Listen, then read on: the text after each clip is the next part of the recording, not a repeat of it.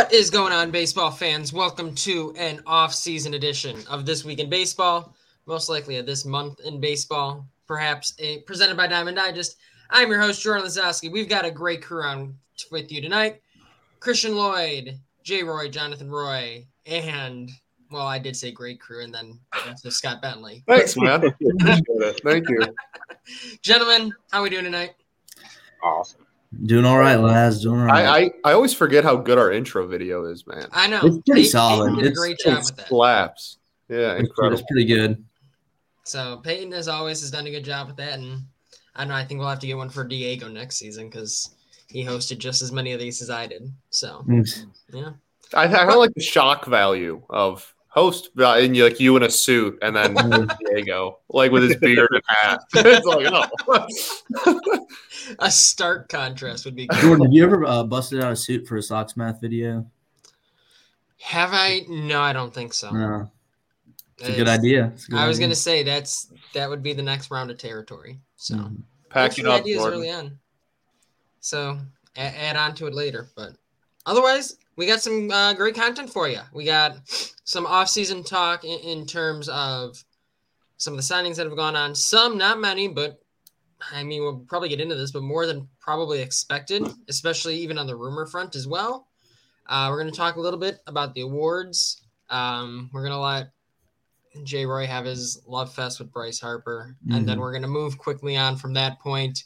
We're going to talk about the market in general a little bit, and from there, honestly, we're going to see where it goes throughout the night because we're just here to talk baseball with you and catch you up and see where we might be going. As the lockout looms, you'll be listening to this November 22nd, so what is it, about 9-10 days away or so on December 1st would be the last day of proposed baseball under the current collective bargaining agreement. Rob Manfred recently said, quote, an off-season lockout that moves the process forward is different than a labor dispute that cost games. So guess what? Don't get any high hopes for December 1st. From the MLB side, it appears as if this is going to be a lockout situation. But because of that, we've seen the market move a little bit, which is nice, and we'll get to it. But we want to get to the awards first. We'll talk about the three main ones, the NL MVP, or excuse me, the MVP for both the AL and the NL, Cy Young, and Rookie of the Year awards. So in the NL, I guess we'll start and just get it out of the way. NL MVP, Bryce Harper beats Juan Soto and Fernando Tatis Jr. among the top three candidates. Go ahead, Jay Roy, give your thoughts. Yeah, so this is a big deal. This is a big deal, okay? Because Bryce is in territory now. Not a lot of other people are. Think about it. In the last 20 years, who has won multiple MVPs? Okay, Bonds has. Okay, A-Rod has, sure. Pujols has. And Trout, right? I think those are the only Miguel Cabrera, thank you. Well, if we want to count deserved MVPs. But. Yeah, if we want to, yeah. Okay. Never talk thought for different. Yeah, if we're talking about deserve, okay, yeah. So those are all what, first ballot Hall of Famers. I mean, Bryce is in crazy territory. He won a very well deserved MVP. Put up nearly 7 WAR in 140 games. Led the league in WRC plus, in OPS, in slugging.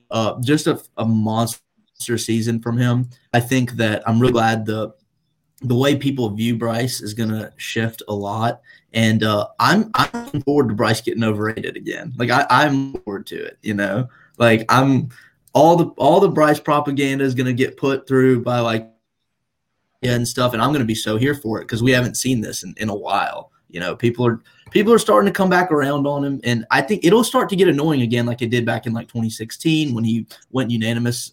In 2015, but this is great. I'm so happy. I've been predicting a Bryce MVP season for the third season now probably, Fourth. And third time's a charm. Third time's a charm. It finally happened. I gotta be honest. I think he should probably be the favorite for it again next year. It'll be him and Soto right there at the top. And I mean, Bryce is a fantastic player. I think that he's working his way back into that elite most tier. You know, as far as players in the National League go, like it's him, Soto, and Acuna. Like, I mean, who else? And I guess DeGrom if you want to count pitchers. And I'm just so excited for what this does for his legacy in a career sense. Like, when we're talking 15 years from now about his Hall of Fame candidacy, like I think he's really got a good shot of going in on the first ballot if he can string together a few more quality seasons at the end of his career here. I mean, he's what, Bryce is 29, right? Or 20, yeah, I think 29. He's still so young. He could play 10 more years. He could put up 5 WAR a season for the next 8, or something. Who knows? Is there any doubt that he, at this point, I mean, it would be really hard to think that he isn't just a shoe-in for the Hall at this point. Yeah, I would probably say that. I think I have his Fangraphs pulled up right. It would take a heck of a collapse. Yeah. He's at 43.3 F4 right now. You'd have to think if he, man, I mean, he's got at least 8 years left playing wise. I mean, at least. That's it. If he's even a 4-win player for the next 5 years, that's 20 more. He's up over 60. It'd be hard, especially with the awards, especially with the World Series ring the Phillies will have in a couple years here. Oh dear God! Especially considering the fact that 2015 is probably the greatest season of all time. Like, there's just a lot. There's a lot we have to talk about here. Okay, I had to just get that out there. This is my moment. I'm going to take it. Yeah, I'm so happy for Bryce. Legitimately, I'm so happy. Do you get like a cut of any money he gets from his award? I might reach out to his old agent and see what we can make. Might be worth a shot with that. But I do think at the end of the day he was the most worthy. I think it's something that, given for as much crap as I give you, mm-hmm. the whole idea that he has been not underrated but undervalued, I prefer in terms of sort of the production he puts up to get recognized. And I think it's kind of a larger point in general, which honestly we'll probably get to more in some of the other awards. But it speaks to the larger point of you're starting to see a little bit of a shift in the methodology for how voters vote and what voters value. It's not perfect, but because of some of the other awards, I think we're seeing that. So, yeah, I'd say it's absolutely getting better. I still don't know if it's very consistent, given some of the results we saw. I think that whether it was like the Wheeler Burns race, which was super close. We had some people valuing things more, some people valuing like the historically low FIP that Burns threw out there, whether it was, Brandon Crawford getting, first. Well, that's a separate issue, I guess. But yeah. Let's jump. Oh, go ahead, Christian. Do you think Bryce Harper has lived up to the 16-year-old status he was given? So yeah, this is. I think so. I mean, I think if you win if you're a 2-time MVP, you're on track to be a first ballot Hall of Famer, most likely. And I think after 2015, people would have definitely said yes. He won the Rookie of the Year. I remember he that was 2012. I think his rookie season was. Yeah, he's done pretty much everything he has to. I think that it's always going to feel like a little bit underwhelming no matter what you do, honestly. Like if you have that much hype coming into the league, I know that's something that we've talked about a lot the last like 10 years, basically with LeBron, like just the way people talked about him. Like, but obviously Bryce has not had the same career that LeBron has, but still, I think that I don't know how you can look at what he's accomplished and be like, yeah, like this was like an underperformance for his career. Like he has a career 142 W plus, like that's unreal production. I think that over 40 F4 through and he's not even 30 yet. I think he has. Yeah, with him and like Steven Strasburg, I would say he has definitely fulfilled himself a lot more. Whereas Strasburg it's underwhelming because of all the injuries. And Harper was injured 16, 17, but he has been that top guy, and he's won those awards. No, yeah, absolutely. I agree with the Strasburg thing. And the Strasburg thing is kind of sad because, like, if we assume a perfectly healthy Strasburg, he's having a better career than Bryce is, for sure. Like Strasburg, I think Strasburg is was on track to be a better pitcher. And I mean, I can go pull up Strasburg's numbers right now, but Strasburg's had a sneaky, really good career. Just absolutely. It's just every time he gets going, then an injury happens. Yeah, absolutely. Wait a couple of months, and it's just... Yeah, he's got a career 3.21 ERA, 36.6 career F4. Like, I mean, he's still been a super productive pitcher. Yeah, but no, I completely agree with you. The injuries have just completely derailed him, and but that's an interesting comparison just because Bryce and Strasburg came up in the same way. They had the same hype pretty much, and it's gone slightly differently, Yeah, I think that's the danger always of hyping up players so much. And I actually, not to switch topics to a completely different team, but that's something I talked about recently with some of the White Sox and Yoan Moncada, who has become one of the most polarizing baseball players among Sox fans. And it's the same kind of concept of, this guy was considered the top prospect from the International League or the international leagues. And it was all, he's number one. He's this physical phenom specimen. And it's like, what is that supposed to mean? Like where do you draw the line of, it's the player's fault for not reaching his potential versus it's, the scout's fault for overselling these. Like, I don't, it's for someone like Harper and the amount of,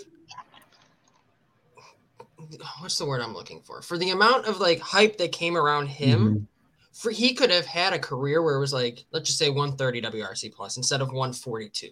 Like, that's a really good career. Maybe not Hall of Fame, but we're at least having conversations about how good he is. And then you have people like, that's where more of the overrated stuff comes from. It's like, why was it over? Like, if this is his talent, like, that's a really good ball player.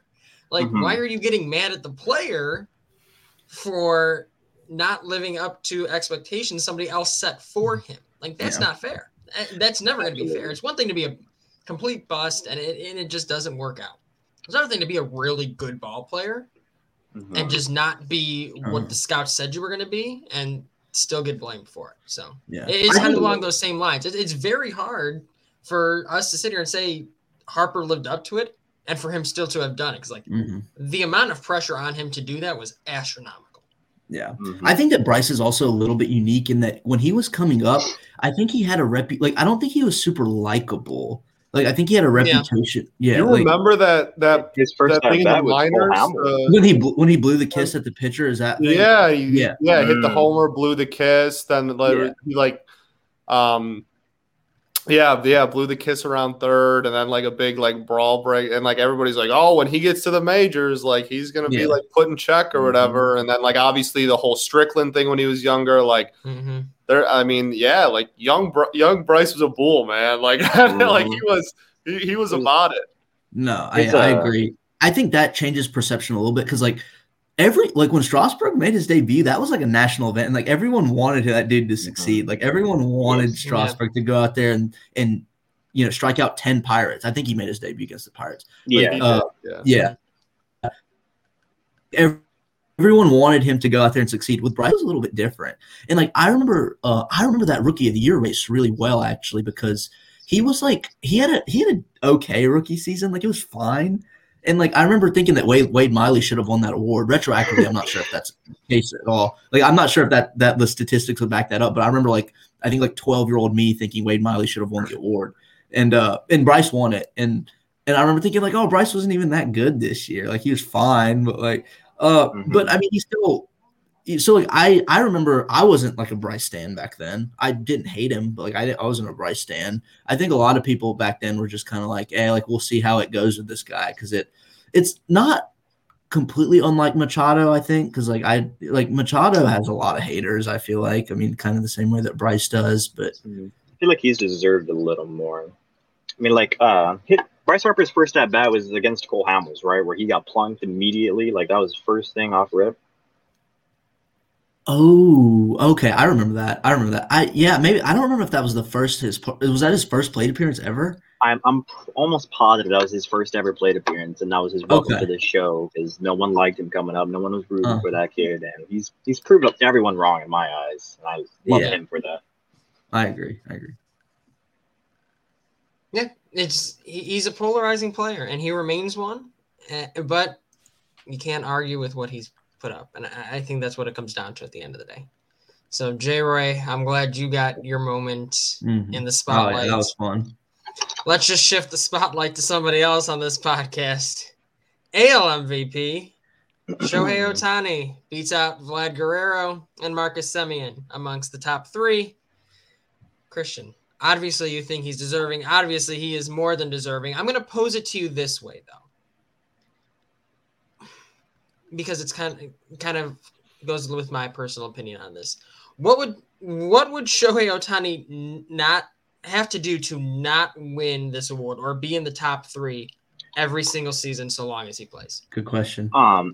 If he's playing at this rate right now, like if he replicates 2021, he deserves to be in the top three every year. And people are like mad at that, but like no, it's genuinely he deserves to be up there if he replicates this season. He set the bar so high for himself that anything lower might not get him top 10 MVP voting. It's like one of the 5 most impressive seasons of all time. The first 4 being Barry Bonds and Shohei Ohtani right there. And if he replicates this, he deserves to be there every single season. I can't imagine like why anyone would not want that. I mean, it's a 150 WRC plus and a 150 ERA plus. It's 45 home runs, 26 stolen bases or something. It's ridiculous. The stats. We've been watching it now. Like it doesn't get old. Like it's like just hearing like 150 on both ends for as far as like the plus category, the weighted like plus categories go on offense and pitching. And he's 50% above league average in both. Like that will never get old to me. Like hearing that out loud will never. The shock value of that will never go away. Yeah, Christian, you said so you said that if he replicates this every year, he should be top 3, and I completely agree with that. But that's pretty different from winning the award unanimously, though. You know, so like voter fatigue. Okay, voter fatigue is one thing. I think if Mike Trout replicates his 2018 season or his 2012 season, in which he was much better than Miguel Cabrera, and his 2013 season, in which he was much better than Miguel Cabrera, I would have voted Mike Trout over Shohei Ohtani. Just like statistically, it's like 190 WRC plus, and he was worth 10 WAR. Ohtani was only worth 9.2 F4 or RVOR and 8.2 F4, and so it wasn't like statistically, it wasn't that much more valuable than everyone else. Granted, I think WAR might undersell him just a little bit because it is just egregious how 150, and he's being 2 players in one spot. The value there is kind of being understated, but I don't think he is necessarily out of the reach of the elite players, but he's just an elite player.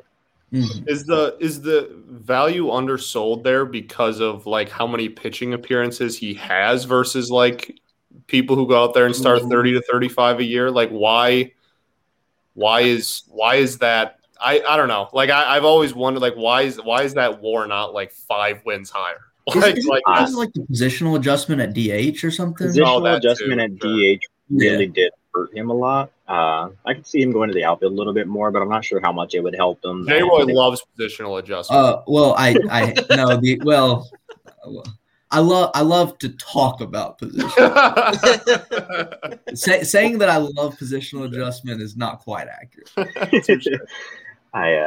I just made a tweet today about positional adjustments. I was looking at Jared Walsh and Bo Bichette's stats, and Jared Walsh had a 127 WRC plus and a +1 UZR and a -1 base running runs, while Bichette had a 122 WRC plus, -5 UZR, and 6 base running runs. Bo Bichette was worth 4.9 F4 this season, and Jared Walsh is worth 2.7.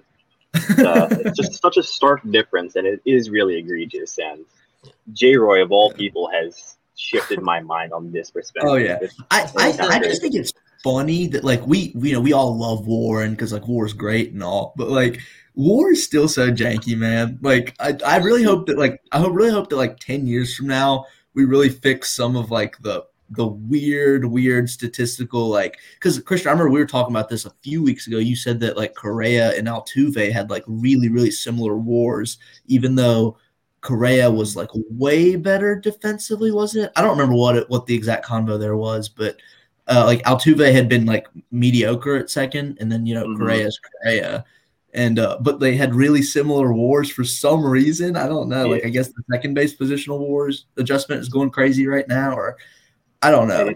I don't know if it was Correa necessarily, but yeah, Altuve's WAR in comparison to many other positions, like he would not be there. I was just talking today because of Carlos Correa and Derek Jeter about defensive positioning, and if you had Derek Jeter play all of his games at left field instead of shortstop and kept the same exact defensive run saved, he would be worth 20 less WAR. So he would be a 50 WAR player in that career, and still a great career, great hitter, this and that, still a Hall of Famer regardless, but 20 less WAR if he just moved one position, or if he just wasn't. That's why same DRS at that position though, like same like defensive number, same defensive run saved, just at a different position. That's wild. Yeah, that's what I've been saying. Like people don't want to hear it, but like man, like if you do Ryan Howard out there at shortstop, man, man, we almost got through it. Just let him stand there, man. Just let him stand there and tell me he wouldn't be a 50-win player. Tell me he wouldn't be a 50-win player. Bro, he has like 14 career WARs. How does it make any kind of sense that by virtue of by playing first base, you can be like a league average first baseman, and your defense, your positional adjustment will bring your WAR down because for some reason, how does that make sense that you are helping let's say you're slightly above average at first, you're helping your team because you're a slightly above league average first baseman, and oh wow, like your WAR is going to get is going to go down because of the positional adjustment. How does that make any sense? How does that make any sense? I've gotten you there. It's when you start talking about Ryan Howard that I lose you. I've got you there. I agree. My biggest gripe is that I feel like bad defensive shortstops get boosted a little too much, and you're playing one of the most pivotal defensive positions. If you are bad at shortstop, you are hurting the entire infield. But your personal value is still going up regardless. That part doesn't sit right with me. It's the same with catchers and center fielders, where sometimes like negative defensive run saved, FRM, or UZR, and they're still just much more valuable. That makes sense to me. Exactly. I think it's like there's a certain nuance there, and like in terms of like there's like a multiplier almost. Like if you're like a shortstop, like it's more volatile, because like if you're really good, then you are such an asset to your team. But if you're really bad, like your entire infield defense is going to suffer from it. Your pitchers' ERAs are going to look worse. Like your team is going to lose more games. Like it's crazy. I think it's but like but at first base, like it doesn't matter as much, and that's why the positional adjustments look the way they do. I just think they're way too stark. Like the difference is way too crazy. Like I think even between what has the second best positional adjustment after short? Is it center or is it like third? I believe center. Yeah. Center. Okay, that makes sense. But yeah, Christian and I had this conversation in the last off season about how like positional adjustment is fine, and like I understand the premise of it, but if you are horrible at shortstop, you should get punished more, not like less for some reason. Like you should, your WAR should take more of a hit because you are being bad at such a premier position, not you suck, but you're at a premier position, so you get let off the hook kind of a thing because that's a tougher position. Like it should be the opposite. If you're great at it, that's fine. Add all the, you deserve that. If you have a 20 DRS defensive season or whatever, like Correa had, like you deserve the extra like cushion in there for positional adjustments. But if you have a negative 20, you should be hurt more because you did that at such an important position. Yeah. And I think that's I think that's important in only with you.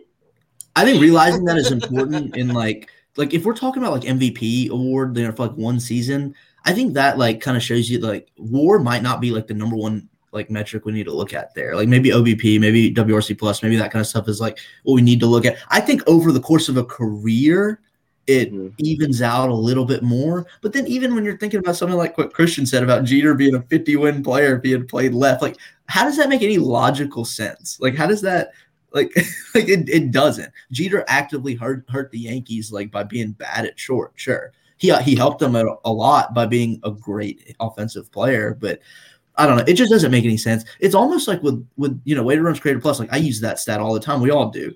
But if weighted runs created plus treats all road parks as like neutral, that doesn't make any sense either. And if we properly adjusted for that, it'd be hard to do. But I think Prospectus does that with DRC plus, don't they? Yeah. And so if WRC plus adjusted for that, we might see things might look way different. Like those Coors players, like they might their numbers might look way different. No telling who else's offensive metrics would look way different. It's just I think it's funny that we love these stats so much and for good reason, but like there's still so much work to do in terms of like getting them right. Yeah. And to be fair, the reason I asked that original Ohtani question is kind of along these lines, but also the fact that, he's one player. You're basically using two roster spots, but only having one player do it. So it's like that should be, in theory, like infinitely more valuable than some of the players you can run out there. That's why it's my personal opinion that as long as he's putting up at least pretty solid numbers, like you deserve to be top 3 every season. Are you going to win it every year? Probably not. But I mean, even when you factor, even as you guys are talking about some of the positional adjustment aspects to it, even stuff like that, it's like he's still one guy filling 2 roster spots, but doing it as one player. Like that should be viewed as infinitely more valuable. Would you vote him for MVP if he put up a 135 WRC plus and a 135 ERA plus this season? I would. Or you would? I still would. I would have a hard time that as long as he's well above average on both sides of the ball, that there's nobody who's more valuable than that. Oh, okay. Because you're playing 2 positions as one player. Okay, but that is kind of a significant difference if we're saying he's 15% worse at hitting and 15% worse at pitching. But he's still 35% better than everybody else on both sides of the ball. Will that outweigh like someone like, let's say, Vlad Jr. being 70% better at hitting than anyone else and being like I don't know what Vlad's defensive numbers look like this year, but I think they were probably like around league average.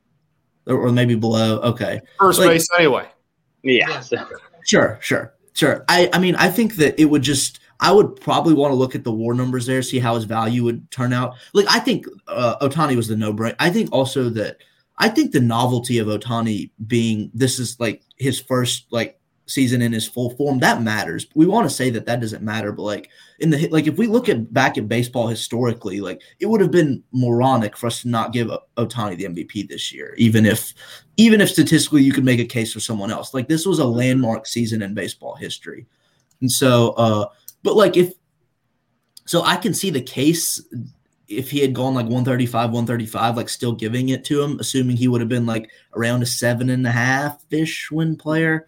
But like if Ohtani goes out there and does 135 next year and we see a 9-win Mike Trout season, I'm not even thinking twice. I'm voting for Trout. Like I don't, or if we see like a Vlad Jr. revenge tour and he goes 200 WRC plus or something, like I'm voting for like, I love Ohtani and like I'm so glad he won this award. It's great for the game, but like I'm not married to the idea of him being the MVP every year. Like I think I'm pretty married to the idea that it should at least be an argument that he should be top 3 if he stays at a by virtue of him being this unicorn player. Yes, he will be in the conversation every year he's healthy, and that's I'm pretty married to that idea. Okay, that's perfectly reasonable. But if he's not he's not automatically winning it every year. Like Sure. he might run off 5 straight seasons where he deserves it every year.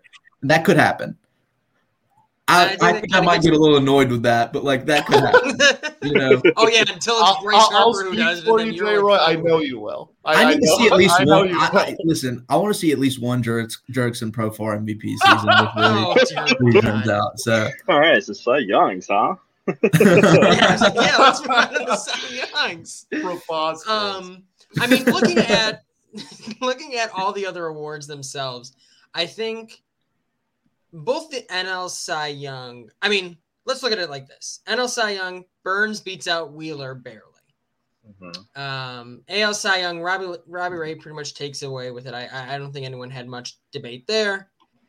Jonathan India takes it away as the NL Rookie of the Year. I think that was a little closer. I think Trevor Rogers got snubbed on that.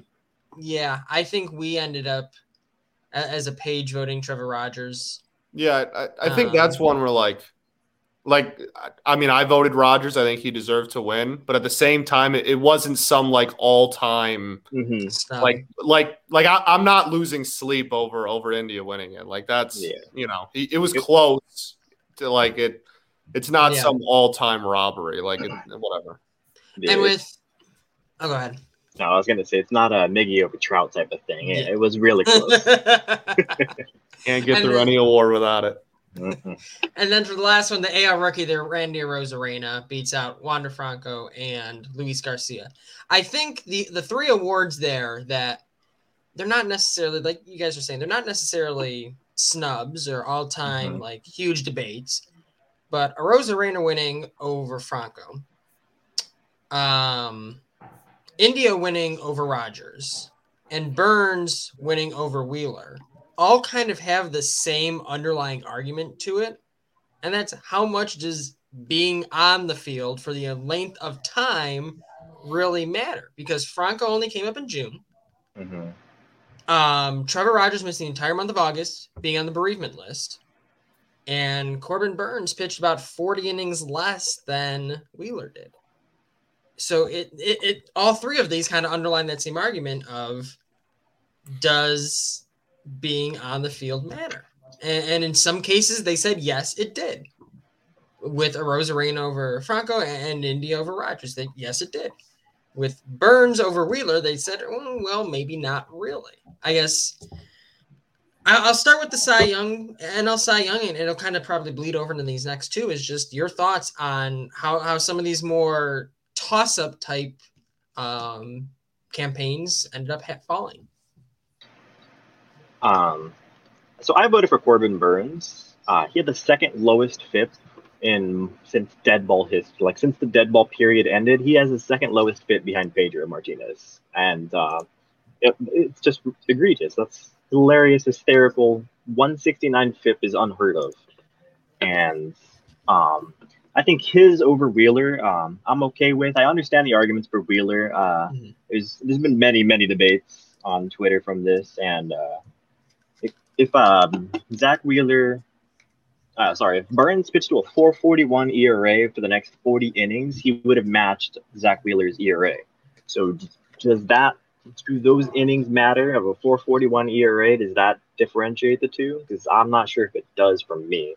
With Rogers and India, I'm not like too concerned about that one. And Franco Arozarena, I was really surprised with the Arozarena winning, to be honest. Because the novelty of the postseason last year and everything in the regular season of last year, he was insane. And personally, I didn't think he was like as good as he was. And 129 WRC plus is good, no doubt about it. But I wasn't hearing nearly as much about him as you did last season. I did not see they weren't promoting him like that Rookie of the Year or anything. So I was really shocked to see him winning, and because Franco broke the on base record for rookies. Like that, what was it? Do you know? Or what did he have? Want to say it was somewhere in the 40s. His on base percentage was Wander Franco's on base percentage 347. Yeah. Mm-hmm. Okay, so the on-base streak of games making on base safely, he tied Frank Robinson at 43 games. which is just insane. I mean, for him to put up the numbers he did at the age of 20 through a couple months less than everybody else is phenomenal. And I'm sure that this won't be the last time his name is up for a major award. This will be a long time coming for him. And I think what you mentioned about the Burns-Wheeler, it's the exact crux of the argument for me. It's did 40 innings of a +4 ERA really make a difference that much in your minds to where some of the debate fell? I don't, if let's just say Wheeler pitched like a 2.3 ERA over those 4, like, yeah, I'm probably going to agree with you that it's more of a snub. But I look at like the things that Jeff Passan wrote, and he was like, the greatest trick the nerds ever pulled was convincing people innings don't matter. Number one, nobody said that. It was the quality of the innings. There's quantity of innings. Yeah, quantity maybe doesn't matter as much. It's the quality of them as well. If you throw 40 extra innings and it's the same as throwing Dallas Keuchel out there, well, that's not necessarily great. But if it's you did say Keuchel, man. First name that came to mind. I can't call it PTSD because I'm going to see it in 2022. But who's going to tell him that Keuchel was worse than that?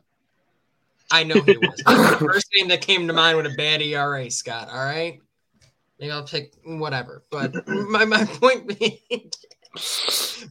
being, like, innings do matter. Like, no one's ever said that. Like, stop making arguments that people haven't made. Just stop. It's so aggravating. Like, if something doesn't go how you wanted it to, the nerds screwed it up. If you like it, old school baseball overcame the nerds. Like, I hate it. I really hate it. I'll stop talking. I'll get everyone else's thoughts on this. Yeah. So, Zach Wheeler throws for my baseball team, and Wheeler was phenomenal this year. Wheeler was so good. I think that I was so emotionally invested in NL MVP that, like, all the other awards, I was kind of just like, oh yeah, like, like here are these other awards. But I will say, so just based on like what I saw personally, I remember about 2/3 ish of the way through the season, it felt like it was a 3-person race between Burns, Wheeler, and Scherzer, I'd say. I think Wheeler was kind of number one at that point. Like, I would have voted for Wheeler at that point.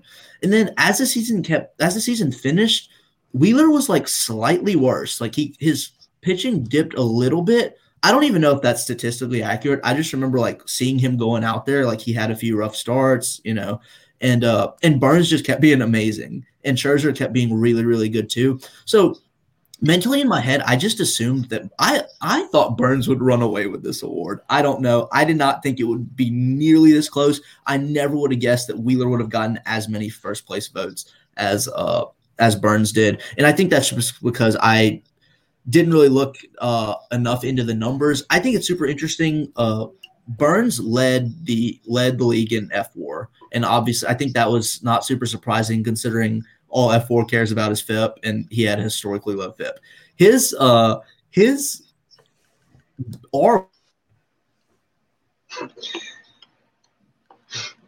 The computer finally said, I'm done hearing about Jay Roy talk about the Phillies.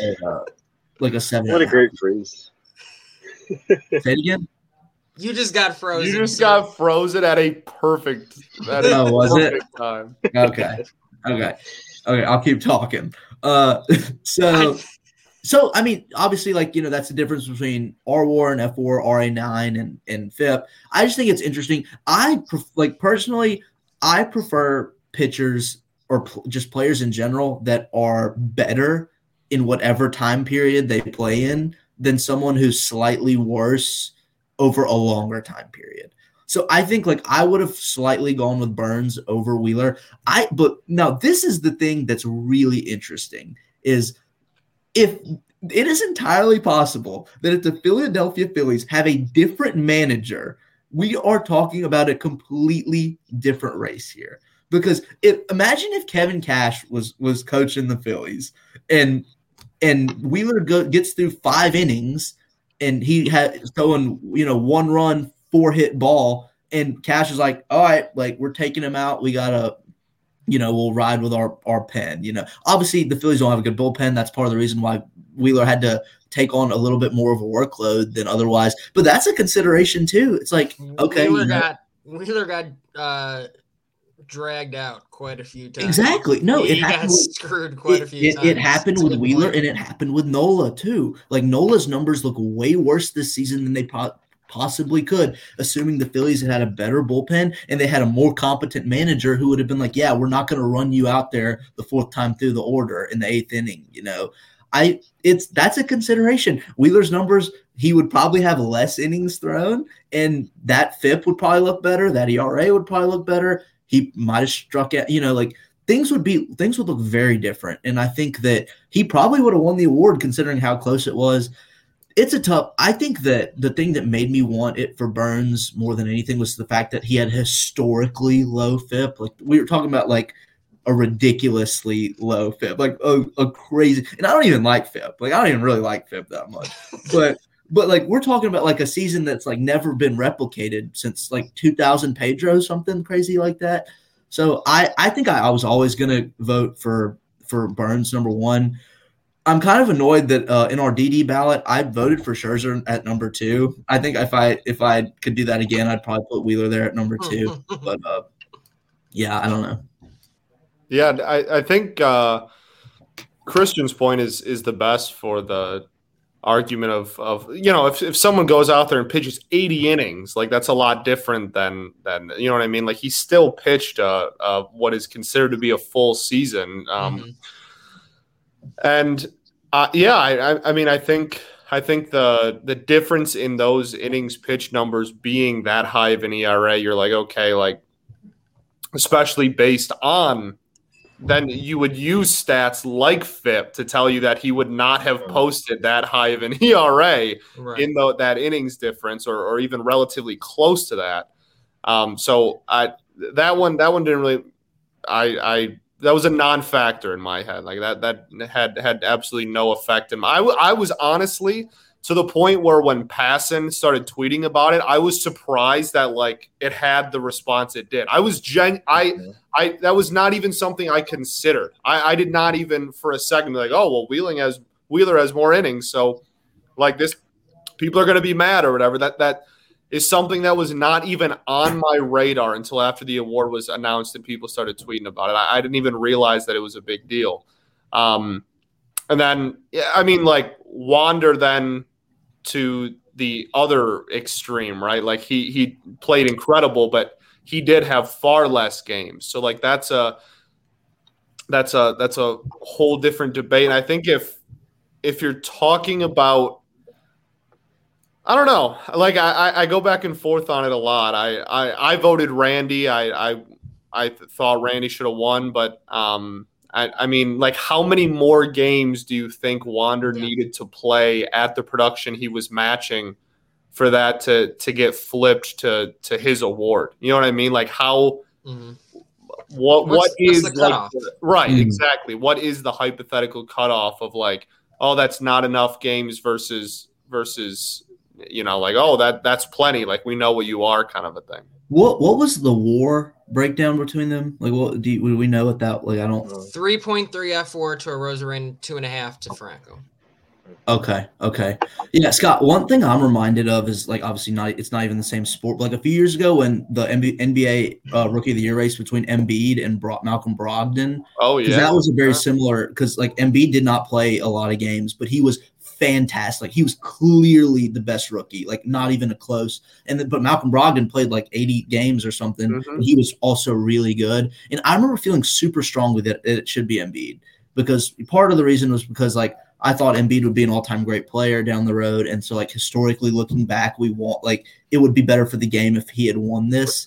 And I think I think I would probably invoke a little bit of that same thing for Wander. Like I think that if we had to guess who's going to have a better career, Wander or Randy, I think we'd probably all go with Wander. And so I think that you can kind of I don't know. I don't know if that's like a faulty criteria for thinking why you might want to retroactively vote for someone. I think it's the same reason why I think, like, in hindsight, Bryce Harper winning the Rookie of the Year over Wade Miley was a good call, But I don't know. That's just something I think about also. For sure. No, it's a great comp. Yeah, I totally forgot that happened, but yeah, and then with like that situation, then you have like you have players that across all sports it happens, but Randy was up for half of a shortened season last year. You know what I mean? Like and granted, if it was a full 162 and he was up for half, it might be a little different, but it's hard to kind of wrap your head around the fact that somebody can get Rookie of the Year votes 2 years in a row. Like that's objectively kind of weird. And if in my eyes, if your sample size is big enough to where this is your gonna be only rookie year, then games played should probably be null. Should probably not be a factor in the voting. You know what I mean? Mm-hmm. That's a good point. No, I think that's fair. I know it is a larger discussion there because, like I said, for some it mattered a little bit more, and for some awards it didn't. So, but I think the good news is that we don't feel like we had a huge snub this year. And as we kind of wrap this up and start thinking about some of the signings that have gone on, I want this to be the first and only nice thing I say to Scott and related to his team in this episode. I probably would have had AJ Hinch top 3 manager of the year. I know it really doesn't matter. I know we don't view it too strongly. That being said, to take that roster and do what they did, and I've gotten in arguments about it. I'm like, sure, they didn't go above 500, but he took a really bad roster and maximized their potential. And their potential was probably only 77 games, but he maximized it, and that deserved in my mind, at least a top 3 finish. So, yeah, no, I mean, obviously preaching the choir here, but this was a roster that was on pace to lose 95 or 98 last season, and obviously lost 114 games in 2019, and did not have too many signings and improvements from those rosters. It was essentially a very, very similar team, sans the 3 pitchers coming up. And yeah, I mean, we had a chance. We still could have finished 500 with I want to say like 7 or 8 games left. And it had a winning record for every single month except for April. I mean, like the biggest thing for me was he did, and I know that this has something to do with what the front office allows a manager to control, but like no manager in baseball did more for as far as like the entire operations of the organization than AJ Hinch did for the Detroit Tigers. He came in, redid the entire MLB coaching staff, redid the coaching staff of every single team at every level of the minors, hired and fired scouts. I mean, like this is our manager, and he is doing significantly more than our general manager on an operations day-to-day basis. Completely revamped the analytics department by himself. I mean, nobody. And again, we're talking about a team that didn't finish 500, so I get it. Like, this is not something that I'm like, oh, it's ridiculous if you didn't vote for him for manager of the year. Like, that's, everybody has a very legitimate gripe to not vote him, but like not a single person, not a single coach, I would argue, in the entire sport did more on a day-to-day basis for the entire organization than Hinch did for the Tigers. And as a result, the Tigers are making some noise early in this offseason. As we start to shift to what has happened so far in the offseason, it's been a lot of pitcher signing. It started with Angels great Andrew Heaney on his way to Los Angeles, the Dodgers, that is this time, on a 1-year, $8.5 million deal. So he's going to pitch like the front of the line starter Christian always hoped he would become, because that's what the Dodgers do. The other three big signings, Eduardo Rodriguez followed shortly after that one with a 5-year, $77 million contract with Detroit, shoring up that rotation a little bit with some veteran presence. Noah Syndergaard, a 1-year, $21 million deal with the Los Angeles Angels, starting to really solidify that rotation. And then Justin Verlander, a 2-year, $50 million deal. It's technically 1 year with an option. At the age of 39 next year with the Houston Astros. I guess we can go in whatever order we want. I mean, Heaney went first, then Rodriguez, Syndergaard, and Verlander. Those are the big main ones. Some other smaller signings. Manny Pena, who was someone I wanted for the White Sox, goes to the Braves. 2 years, $8 million. Jose Quintana just signed with the Pirates today for $2 million. And Pedro Severino signed with the Brewers as their newest backup catcher is the assumption there. But I think the big thing really is the pitchers market has moved decently quickly.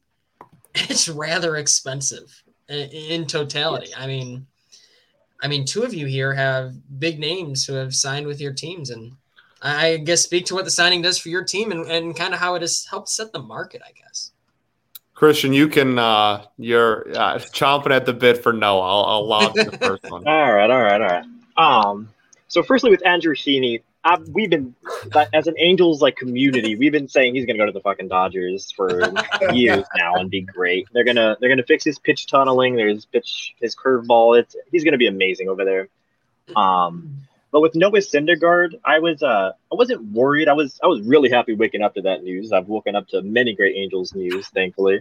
I was really happy about it. The high AAV kind of concerned me at first with $21 million that Verlander signed the next day, and my scaredness or my fear of that contract instantly dissipated because Verlander, 39, also missed the last 2 years from Tommy John.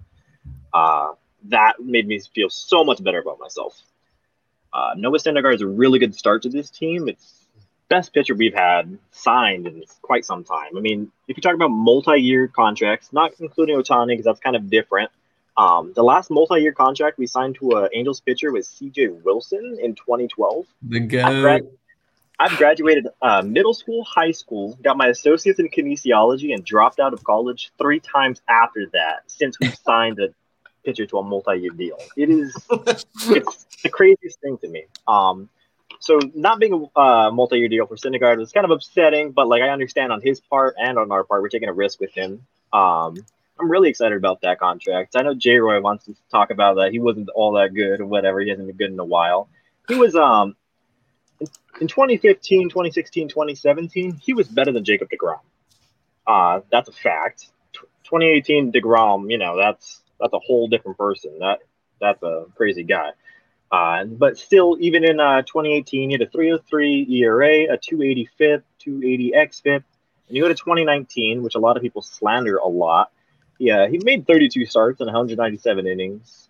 He had a 4.28 ERA, and that's well above league average, which was 4.56, and that was during the juiciest of juice ball times. And so he had a 1.28 ERA plus and a 4.28 ERA. That's good. He had a 3.60 FIP and a 3.80 expected FIP and a 3.90 SIERA, which is skill interactive ERA. All of those numbers are really good. He came back this year. He was hitting 96 with the Mets. He wasn't throwing his curveball. They didn't want him to, so he didn't have the best outing, but he was hitting 96. It's a really good start for this rotation. I expect him to do a lot more. If they don't break the luxury tax, I kind of think they're going to be a little mediocre this next coming season. But Ohtani, Patrick Sandoval, and Noah Syndergaard is a really, really strong 1-2-3 for me right now. Really good start. I guess Erod now. I mean,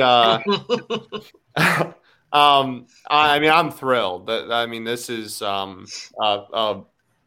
I think I'm thrilled at what it. This is way too dramatic, but I'm thrilled for what it symbolizes more than anything else. I'm very excited that this now means in my eyes that we're after half a decade of tearing down, like we're finally building up, and that's obviously incredibly exciting. And Erod, just on a tunnel vision kind of a viewpoint of it, I mean, this is a very, very solid deal in my eyes. I mean, this is a guy who, even though whatever, like his highest ERA of his career, but also his lowest FIP of his career this year, has been a consistent like mid threes FIP like every single season, literally every year of his entire career. He's been between like 3.5 and 3.8 FIP. And then, yeah, this year, even with the highest ERA of his career, he has a 3.3 FIP. Like I am thrilled for this. And now you're taking a dude who has put up those numbers, which are, some people freaked out like, oh, why is everyone freaking out? Like, this is some huge deal. Like he's not an ace, whatever. We're not paying him to be an ace. This is the AAV he got is not, this is not 25, 30 million AAV. You know what I mean? Like we're paying him, we're paying him less than a QO. I mean, this is such a good deal for the Tigers, and an organization that outside of Miggy is paying no one. And I mean, even if we were paying people, like this is such a great deal.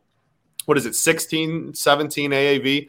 Yeah, 15-4. Yeah, it's phenomenal. And you're taking a dude who has pitched in the AL East, which for ballpark's sake and for competitiveness sake is significantly different than now going to the AL Central, which is a joke in its current state. I mean, straight up a laughing stock of a division as far as the teams in it go.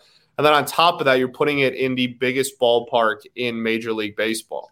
And like the home run numbers are going to go down a little bit. I am absolutely thrilled. This was fantastic news to wake up to the day that it happened. I'm so pumped. We're going in now with a rotation of Erod, Mize, Manning, Skubal, Boyd in its current state. And then, I mean, the front office says that they're probably going to make another starting pitching move at some point.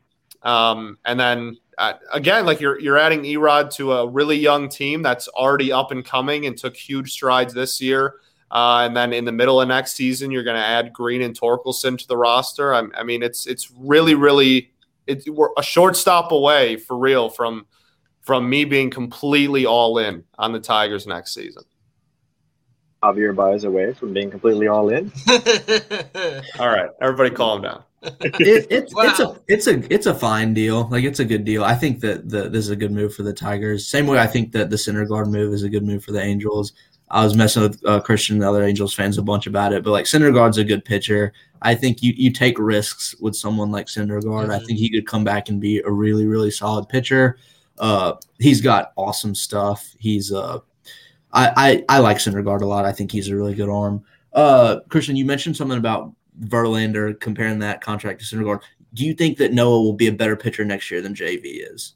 That's hard to say because, like, historically, Verlander is a much better pitcher, and sure, Houston's better at developing pitchers than we are. But, like, I would want to say, yeah, he's a decade younger. He has a decade less innings in his arm, and a part of it is dependent on if we get a good infield shortstop. I mean, we had negative 22 defensive runs saved Jose Iglesias out there last season.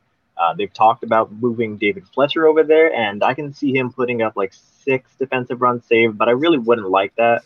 There's also Brendan Davis in the minor leagues that could come up and supplement that. But I think it's going to be very similar. They're both going to be around like a 3.60 ERA. That would be 130 innings is where I would have Syndergaard at max, just because we have a 6-man rotation, and I'm an Angels fan. We get hurt all the damn time, so I expect at least one injury stint of elbow fatigue or shoulder fatigue of some sort, because it's natural with Tommy John guys. But yeah, I think I would if I had a bet on it, if I was a betting man, I would bet on Syndergaard to have a better ERA than Justin Verlander next season. That's a fair bet. I think age plays a big factor in that as well. I think overall what this market says is people don't really get and maybe this is harsh, people don't really get how the market continues to evolve. Like, people are going to look at 15-4 over the AAV of the Erod contract, and for some reason be like, this is expensive, like $15 million per year for a pitcher, and it's like, that's what pitchers get nowadays. Yeah. Like, look at where the QO is. Like, you're gonna hover around that for a lot of these players. And the fact that a guy like Iglesias, even though he's gonna turn it down, gets a QO at 18.4 says a lot about where some of the pitcher market starts to sit. You're willing to take that sort of risk. How much did Barrios get? Barrios got 7 for, there was one I failed to mention. Barrios extension was 7 for 131, which is, that's like 131 divided by 7 is 18.7. Which that makes, right yeah, that's a QO. Like, if you're a decent to above average pitcher, you're going to hover around the QO. You might take a little less to extend the life of your contract, but if the qualifying offer starts as a benchmark of sorts, and now you have the continually evolving benchmarks, now the Barrios contract becomes a new benchmark for pitchers looking for extensions. A la Lucas Giolito, who's got the similar situation going on. Those types of pitchers, same tier in the market, are going to be sitting, well, this guy got 18.7. Where are you going to put me type thing?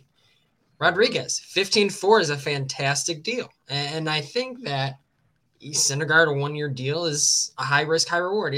High risk for a 1-year deal, but it's still low risk, but it's just depends on what you do next. But it's still a fantastic deal that more likely than not, he outplays the $21 million you're paying for him.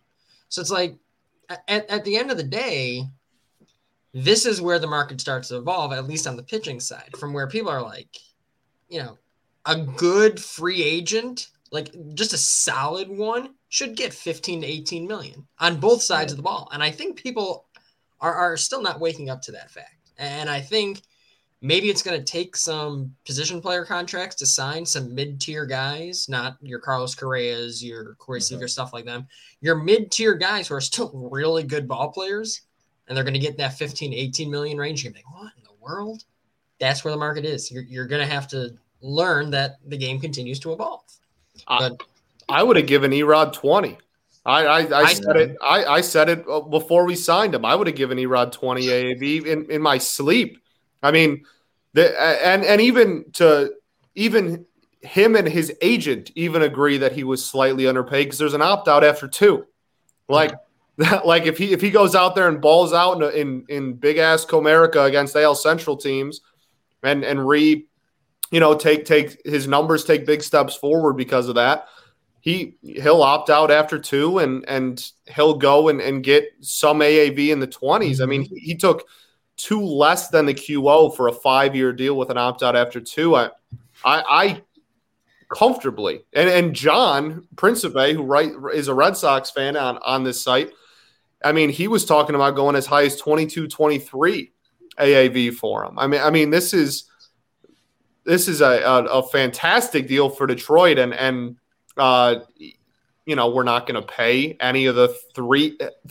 Over half of our rotation is going to be on pre-ARB for the next season and a half, and then on top of that, ARB for the next 3 years after. Like, this makes absolutely a boatload of sense for Detroit and for the market as a whole.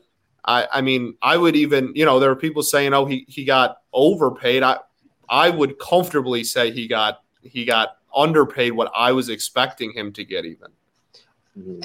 You're willing to take that bet on yourself. So it's kind of like you're saying, like, hey, it's that opt out after 2, then maybe I only make 15 for each of these first 2 years, but I'm going to be 31. I might go back on the market at 31. And you're going to see eventually when this guys start to sign what 31-year-olds get on the open market.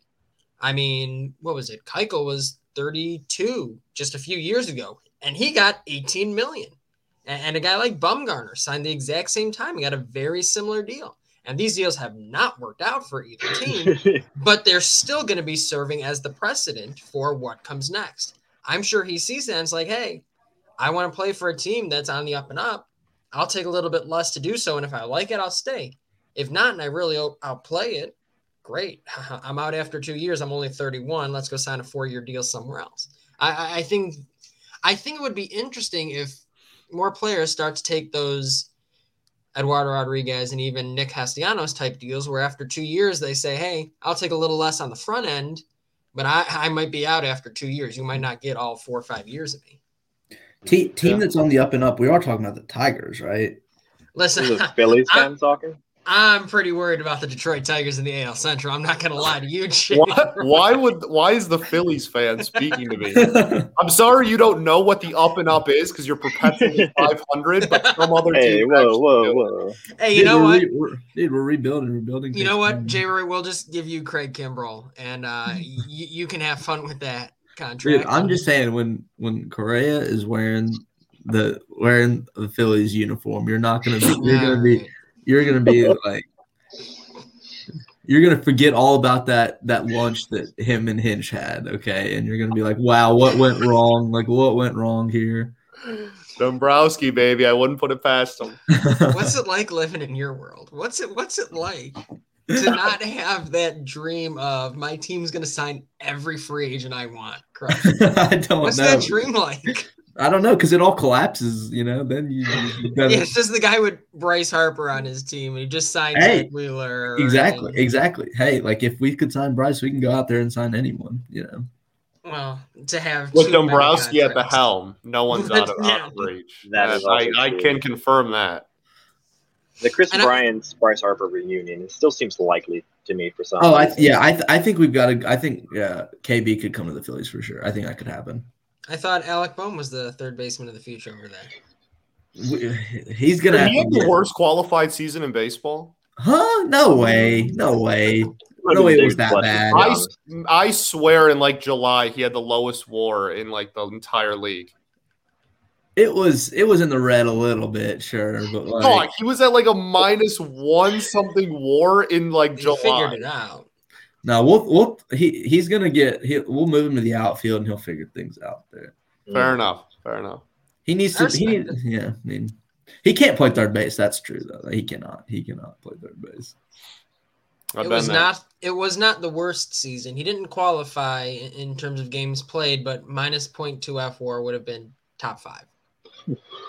Miguel Cabrera holds that honor. Damn right, baby. But I think, actually, the top 2 were first baseman. That's interesting. Anywho. Positional adjustments. That's the only reason. If you put Miguel Cabrera at shortstop, he would be one of the best players in the league this year. Okay, now right now, okay, this is a little bit of a different comparison. We're talking about. It's not though.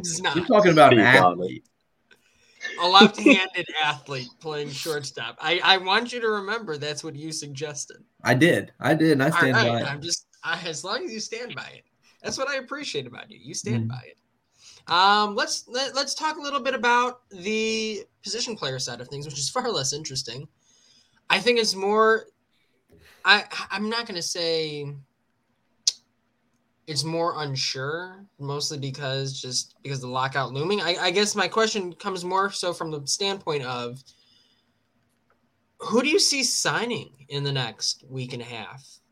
Is there anybody, even in the mid-tier range, where you feel like, hey, I feel like he could take a deal and strike something before? Like, I guess who has the most to lose based on any uncertainty that follows a new CBA? Because guys like Correa and Seager are going to get paid no matter what the CBA says. Mm-hmm. There might be guys who lose a couple million here or there based on what it says. Or just I think Story will still get paid. I mean, well, yeah, he's an example, but I'm like, basically it's up to, I guess the question is, who could you see signing in the next week and a half, if anybody? Well, Saya Suzuki is being posted tomorrow, and he'll be available for the next 9 days, and then his posting period will freeze after that. But I genuinely do think we see Saya Suzuki sign somewhere within the next 9 days. Mm. He's a special talent. I mean, he debuted same age and same time as Ohtani did. Ohtani wanted to win, so he win. Ohtani wanted to show his talents in the majors, and he took no money to come over here. Saya Suzuki wanted the money. He wanted to build upon himself, and he stayed over there. And now he's coming over here. I can see him signing. They projected him about 4 years, 10 million, which to me seemed a little light compared to like Masahiro Tanaka. Mm-hmm. So I think he's going to be signing. And then just the 1 year make it deals, like Andrelton Simmons, I could see signing very soon, and maybe Chris Taylor might be the most beneficial to sign within the next 9 days or so. I think one of the big five shortstop signs before the lockout, and I don't think it's like it won't be Correa. It won't be Story. I don't even think it'll be Seager, but I think one of Baez or Simeon signs before December 1st. I think that their markets are a lot. They are more of market setters for the Correas and Stories than, while they're still not market setters in the terms of like, oh, like these guys are mid-tier free agents by any stretch. But though what those two get paid will determine what the other three get paid. Like there's still a little bit of a gap in there. And I think there are teams out there. The teams that want Baez or Simeon don't want the other three because the other three are going to be more expensive. You know what I mean? Like I think that market is a lot more niche than the other three, whereas the other three could have as many as 15 teams all knocking on the agent's door, kind of a thing. So it would not surprise me if a Marcus Simeon or Javi Baez, maybe not Javi. I don't know. I feel like one of the shortstops will sign before December 1st just to get out in front of it, and then the other four will wait until after, once the market's set and one of the five dominoes drops, and then reevaluate from there. I'll just ask point blank. Do you think Correa eventually winds up in Detroit? I'll say no. I'll say no. Obviously I want him to more than anything in the world, but I would say probably not. It's just, for me, it's been so long since we have spent any money that like how can I expect that? You know what I mean? Like how can I possibly expect us to give $300 million to a dude when we haven't given anyone a 2-year deal, period? Before Robbie Grossman last offseason, we haven't given anyone of any position a multi-year contract since I was in high school, and I'm 23. That's absurd. So, I'll say no, but not because I don't want it to happen, or not because I don't think there's a chance, because I do think that there is both of those things, and we're very obviously in the market for them. But if I had to bet like every single penny to my name, which is about like $4, I would say I would probably say no on today. Maybe that would change after a Scott Bentley lunch with Carlos Correa instead of an AJ Hinch breakfast lunch. That turns into a breakfast that turned into a lunch. There you go. Let's get the terminology right. Like I said before, you're officially in the Manny Machado to the White Sox territory of, well, they called him at Sox Fest, and he came out with his new glove line that was black and silver. You're officially in that territory. See, but we have a good manager. You know, at that time, La Russa wasn't the manager. You can't use that one. So, but it's still true. You going to call, what's his name good? Rick Renteria a good manager? I have such a low bar for. Touche, honestly. That's fair. I've seen the past 3 managers have been Robin Ventura, Tony La Russa, and Rick Renteria. What is good? I had the same manager from birth to 19 years old, and then I had Brad Ausmus for a little bit there, and that was certainly a ride and a half. And then Joe Madden, we know all about Brad Ausmus. But I've actually enjoyed Joe Madden a lot more than I thought I would when we initially hired him. He's been better than what I expected. Yeah, I haven't really liked Girardi. Well, he does have the tendency to leave his starters out there. Yeah. You can absolutely say that. Making Nolan Wheeler look so bad, man. Costing Nola him Cy especially, Youngs. man. Nola, Yeah, big time, man. Nola Hey, is Nola special. got dragged. I remember. bro, he'd on leave occasion Nola. watching It was the game. insane. He'd leave Nola out there. Like Nola could have 120 pitches and already given up 4 runs. He's like, "You're getting the ninth, dog." You're Like, going. what on earth? All his peripherals look really good after the season, Yeah. and you would not have guessed it at all. Like he looked like he had a Dallas Keuchel type season. Like it was Listen. raw. Who were you facing? It was in the 9th inning. Aaron Nola was still out there. He had already given up 3 runs. Exact He game had I 100 remember. He had 127 innings pitched, 3 runs, 2 people on. He gives up a walk-off home run. No one's even warming in the bullpen. They were That was like a Literally month did not ago, have right? anyone warming Wasn't that up. game like a Yeah. month ago? yeah, no one Yeah, it was warming up. later in the season. I'm like, Yes, what that are was you because doing? he had a shutout going into the 9th, I think, or something. Like I don't remember what it was, but he was dealing, and then we lost the game somehow. Like, oh, I remember that. You know Joe what? Girard. You know what the solution to this is, right? What? Trade for Craig Kimbrell. Yeah. That's how I'm introducing the final section as we start to wrap up here. Riding Hector Neris. We'll talk about we talked about the free agents a bit, and hopefully we see a little bit more action before the lockout, because we're all going to be dying for baseball for a little bit.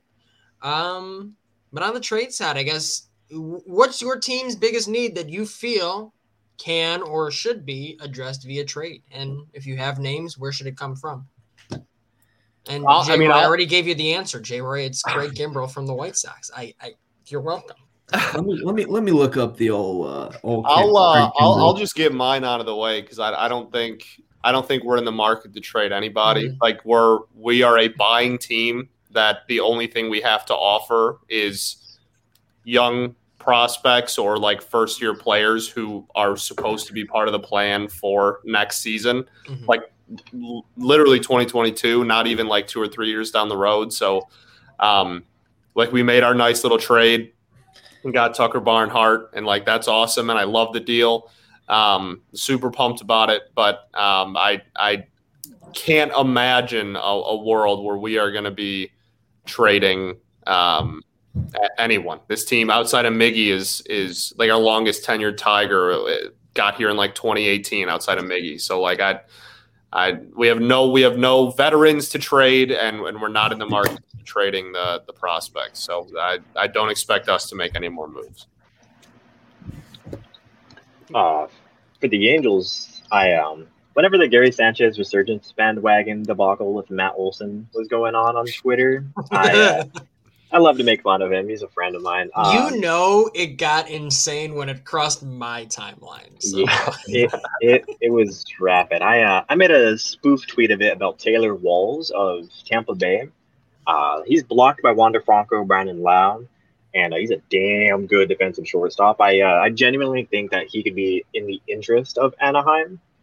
I made quite a few tweets about him already. I really like him. And then going to the other Miami team, the Angels and the Marlins had a trade this deadline for Brandon Marsh and Max Meyer, and the Angels are the ones that backed out of it last second. I think they're gonna revamp those trade talks. Interesting. If not for Max Meyer, I can absolutely see us being very interested in one of Pablo Lopez or Sandy Alcantara. Alcantara. I see them being heavily interested in one of those two pitchers. And you'd be good with giving up Marsh? Yeah, I flip-flop back and forth to Joe Adell and Brandon Marsh. I love both of them, and I think both of them are going to prosper. Marsh's defensive ceiling probably like gives him a lower or a higher floor than Adell, but I think Adell's bat is better. But I would probably be okay with Brandon Marsh and someone else to go for Pablo Lopez, who's controlled for the next 3 years, and same with Sandy. Yeah, that control game. It's such a big piece that when fans put together mock trades, just is completely thrown out the window by most fans. Like, 3 years of control, even 2 years of control is a lot for some of these guys. Like getting 2 years of value of a certain player is a lot, especially when you didn't sign or develop that player. Trading, I mean, like at the deadline every year, trading someone who has a year and a half of control versus half a year of control means like literally the difference between top 100 prospects and not top 100 prospects coming back your way. Like it is dramatically different. Yep. This deadline had me in just shambles, really. There were so many high tier prospects being traded for people on half a year. The Angels decided not to trade Raisel Iglesias or Alex Cobb, and I was upset and happy about that, about them not trading them. But then you look back at it, and either of those two, they could have gotten such good players for the next couple of years, and it's kind of upsetting. Because Raisel Iglesias, I can easily see going to Philadelphia, sadly, and he was damn good. Yeah. J-Roy, you got any fun trades you want to explore over there? You looking up every team's best players? I thought about Iglesias coming to the Phillies. That's something that I would be very for. He was pretty good last year for the Angels, and I think gotta sign him first. Oh, what? So. Yeah. Okay. And then Kimbrel trade kind of. I didn't realize Kimbrel struck out 43% of hitters last year. I did not realize that.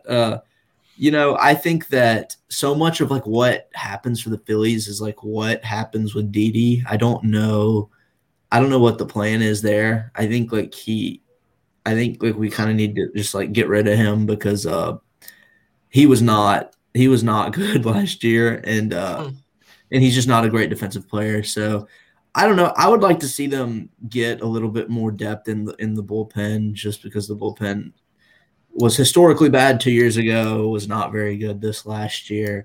I don't really know any specific names. I'm not really sure what's happening. I think right now the biggest thing is try to go out and get a big name shortstop, whether it's Correa, whether it's Story, maybe try to sign Chris Bryant. If they did any of those things, I'd be happy. Interesting that you view shortstop more.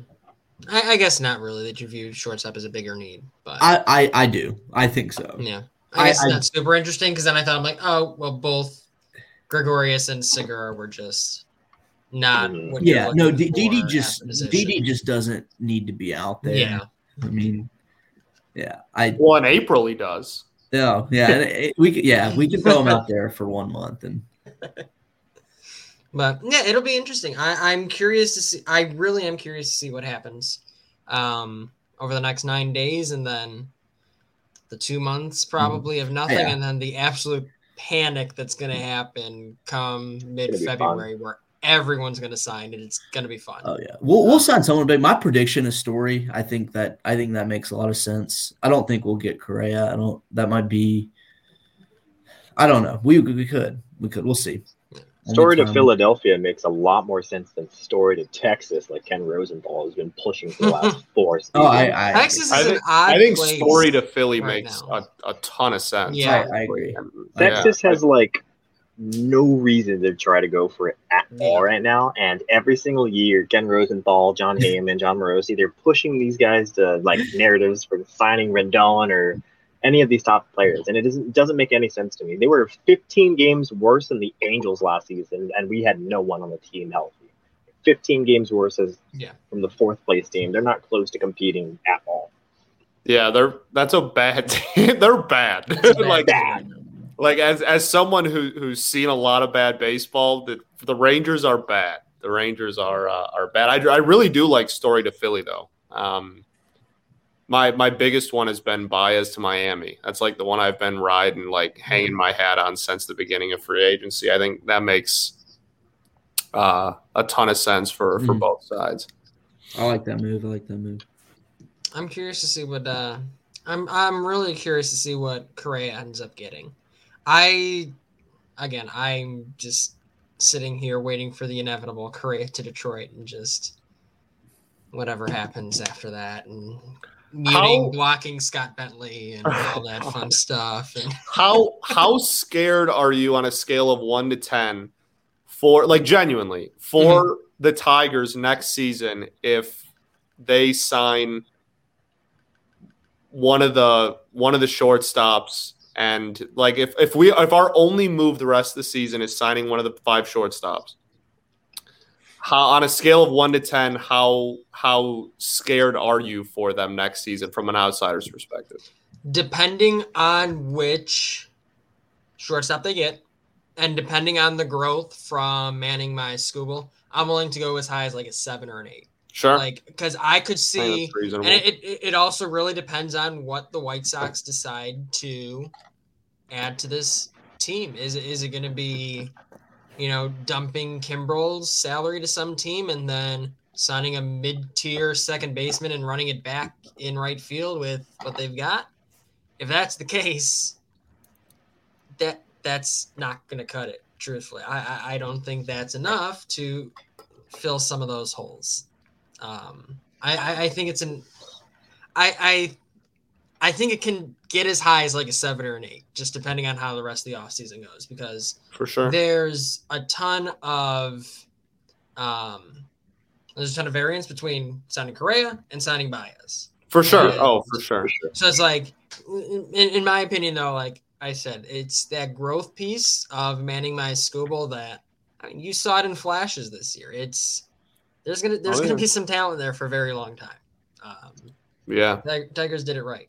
So, well, they did it right from signing AJ Hinch to now. They've done everything. In theory, they've put all the pieces in place to do it right. Yeah, yeah, no, they're in a prime opportunity to take a huge leap if they decide they want to pay money. I've been buying a lot of Little Caesars pizza to help the cause. I'm doing my part. I'm doing my part of helping the Ilitch family by buying a lot of pizza lately. So that's my contribution.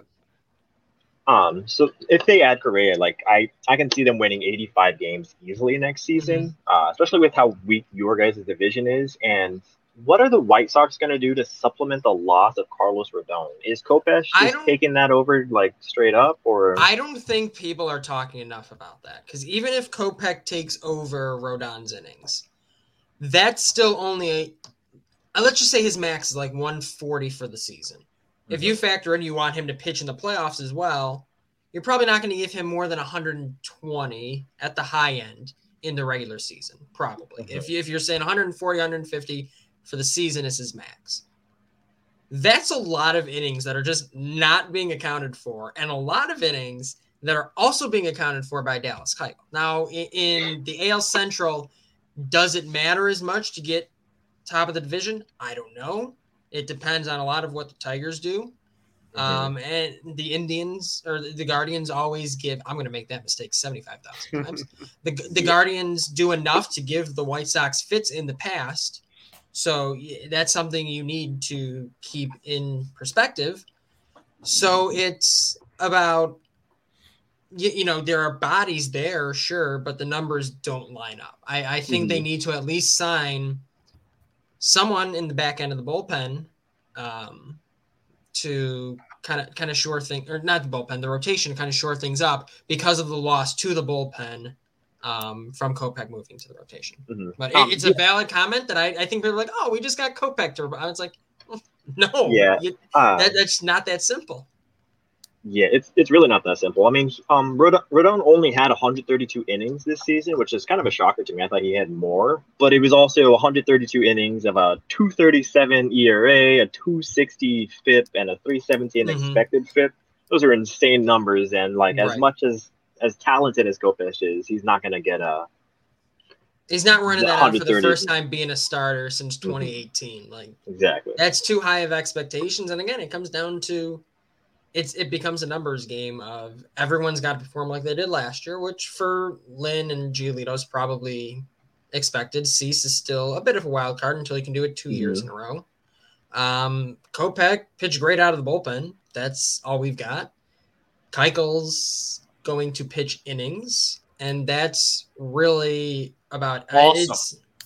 Do you see Garrett Crochet getting innings as a starter this season? Or is he going to be in the bullpen? By default, probably. I think it's going to be a Kopech-ish situation where they're going to do 2 or 3 inning stints for a little bit. I'd prefer they just send him down and get him stretched out. Honestly, like I'd rather him be prepared to be a starter and then have to shorten up if necessary. But if they're committed to the Kopech type plan for him, I think that kind of helps the bullpen a little bit. But we'll see. It's a weird enough division to where, to Scott's original question, like, yeah, it's weird enough to where anything can happen. Like I'm pretty much not worried about Kansas City right now.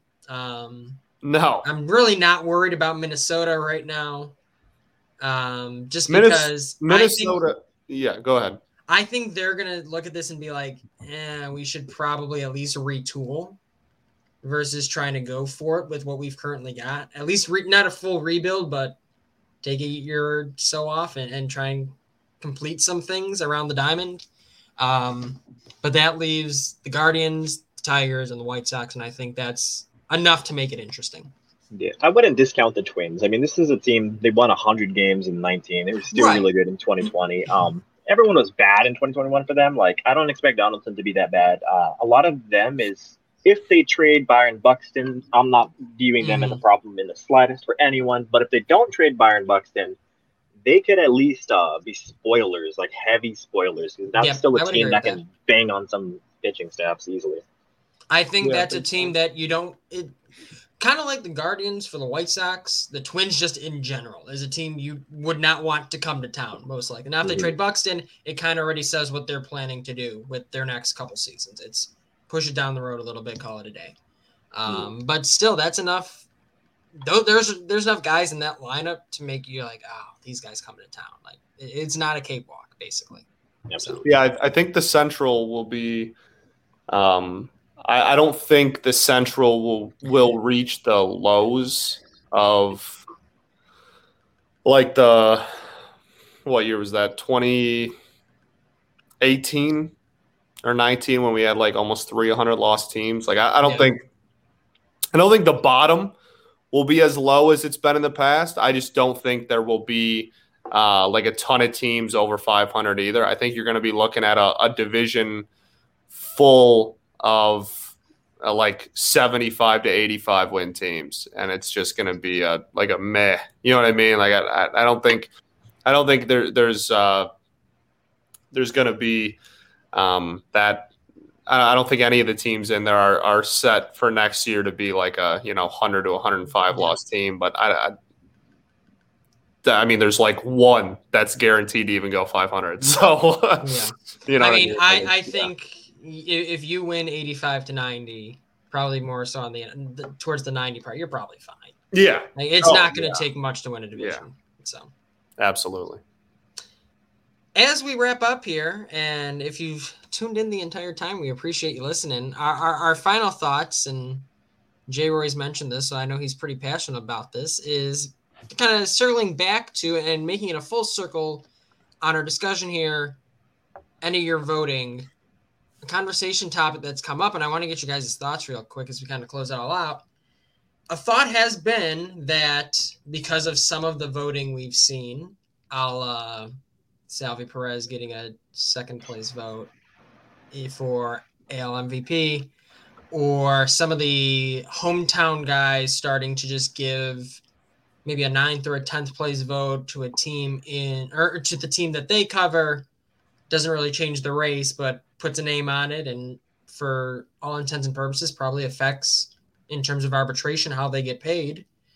Would you be for or against the idea that AL beat writers and members of the Baseball Writers Association vote for the NL awards and NL writers vote for the AL awards? Jay Roy, we'll start with you. Yeah, I definitely think that should happen. I think that if you think about it, these beat writers, these reporters, like they're not just fans, like they know these guys on a personal level. These players are part of their livelihood. It's easy to just like be more than just like biased, but just be like, hey, like I know Bryce Harper, like I like the guy, like I'm gonna vote for. I just think it would simplify things so much if NL beat writers were only allowed to vote for AL people and vice versa. I think we would see a lot more honest voting. I think we wouldn't have four Giants writers giving Brandon Crawford a first place vote. we wouldn't have Jim Salisbury giving Juan Soto a 7th place vote, which I thought was so funny. I love that so much. Like, this guy was like, you know what? I'm winning this award for Bryce Harper if it's the last thing I do. I love that. I love that so much. The entire Phillies organization throughout this whole like award season have been so good. They were pushing out so much pro Zach Wheeler, pro Bryce Harper stuff, and it was so refreshing to see. I loved it. I think Salisbury giving a 7th place vote to Soto is just so comical, just so funny. But like, I mean, come on, like we don't need that to happen. Like, let's try to have some integrity in these awards and these votings, and because we want these awards to mean something. I certainly want them to mean something, and so yeah. Yeah, I agree. Like pretty much entirely with that. It's egregious that someone could vote Juan Soto second and have no real justification for it. Same with the 2 Giants writers and then 2 other people. I think both are Padres writers. They voted for Brandon Crawford, and that was just mind-boggling. I mean, among all NL players, he led in 0 stats. 0. Among all Giants players with 400 plate appearances, he led in slugging percentage and in F4 by 0.1. Buster Posey was a better Giant than he was, more deserving Giant. And the reasonings they gave was, he was the best player on the best team. He deserves to be MVP. And it's just such a flawed, asinine way of thinking that needs to go. And a part of that would be by having AL cover the NL voting and vice versa. Yeah, all it took for me was Crawford getting whatever 3 or 4 first place votes for me to be on board with that, and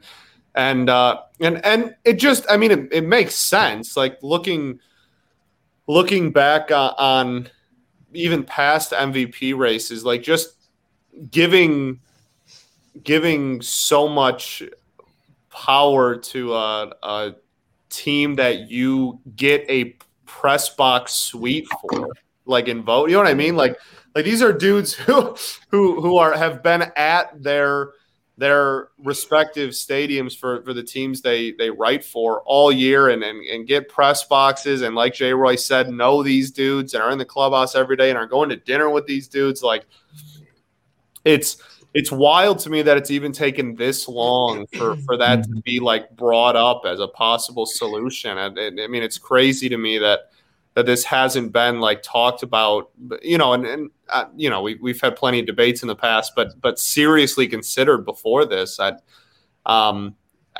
makes all the sense in the world, and yeah, all it took for me was Crawford getting 4 first place votes for me to be like, all right, I'm about it. That can't happen, man. Like with all due respect, yeah. For me, it's like what raised it for me a couple years ago was James Fagan, who's a really phenomenal beat writer for the White Sox, covers at The Athletic. Phenomenal beat writer. Through Yohan Moncada, 10th place vote, I think it was 2019, where he had a great year. Like, it was a phenomenal season. There were articles written about the fact that a hometown guy gave Moncada a 10th place vote there. And it's like, all right, is it maybe warranted? Probably not. But at the end of the day, is it worth it? But now you're seeing more. Is it worth the discussion? Basically. But now you're seeing more and more people doing it. And now you're seeing it go as high as Crawford getting first place vote, Salvi Perez getting a 2nd place vote over Vlad. It's like those sorts of things. Now it's becoming a little bit more than just a 10th place vote here and there, where it doesn't really matter too much. It's now becoming more like a 2nd place vote or 4 first place votes. It's clear, and it's no fault of the writers. Like, it's like Jay Roy said, it's their livelihood. They get attached to these guys.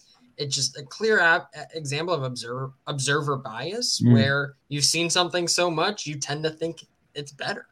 Yeah, his explanation was one of the Giants writers, I should say, one of their explanations for voting Crawford was the most on-brand thing you would ever see for a beat writer that just voted for Brandon Crawford for MVP. He was like, no player meant more in the clubhouse. Like, you know what I mean? Like, that's like, yeah that I could have, you could have just read me that quote. I'd be like, all right, one of the Giants writers definitely just voted Brandon Crawford for first place for MVP. I wouldn't even need to see the voting. Like that, it just makes sense. And again, like you said, Laz, like it's no direct fault to the writers to have that. But like obviously this dude's been in the clubhouse every day. He sees Brandon Crawford being a leader and then leading the team in F4. And best player, best team, and clubhouse leader. There you go.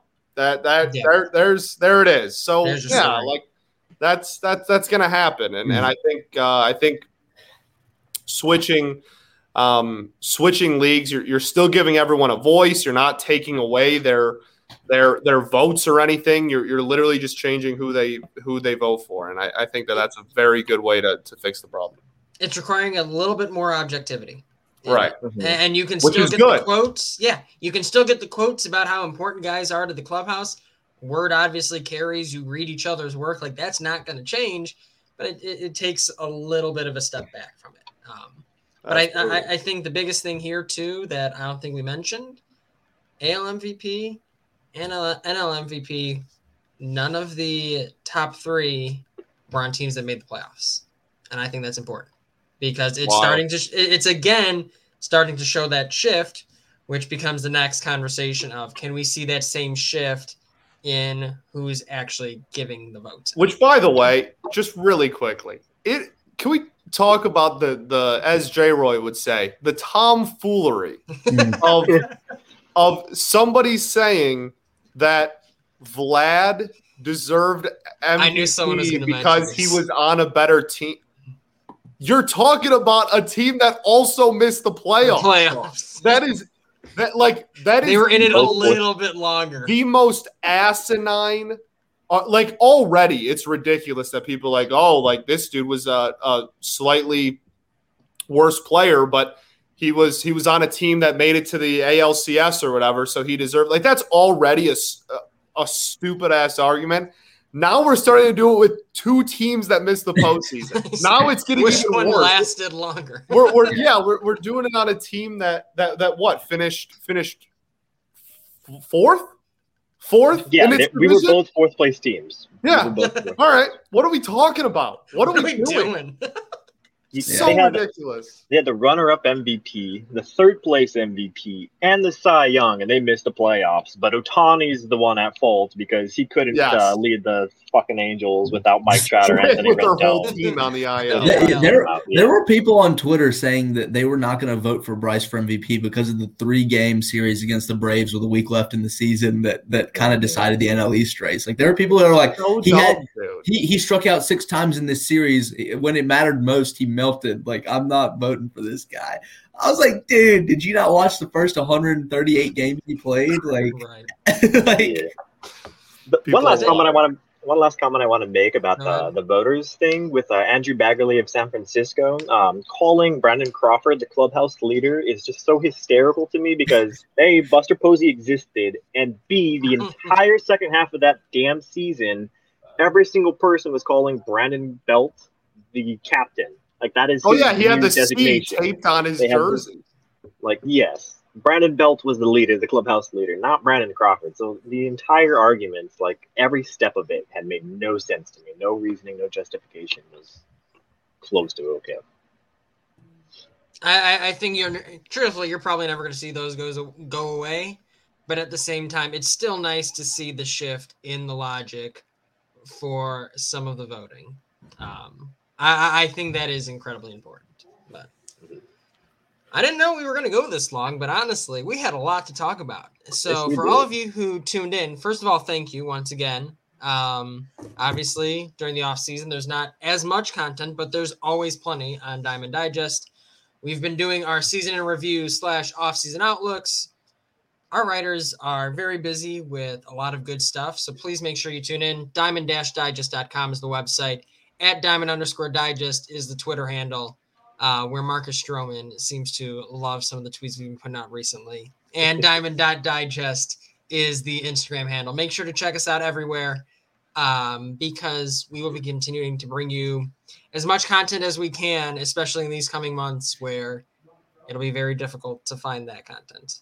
But for Scott Bentley, who has departed us, if you're watching live. He said his Wi-Fi went out. Oh, there we go. But for Scott Bentley, Jay Roy, Jonathan Roy, and Christian Lloyd, this is Jordan Lazowski signing off. Take care, everyone. Enjoy your week, and we'll talk to you when we talk to you. Hopefully we got some baseball to talk about soon. So take care. Christmas special of TWIB. We'll see what we get. Maybe. Take care, everyone.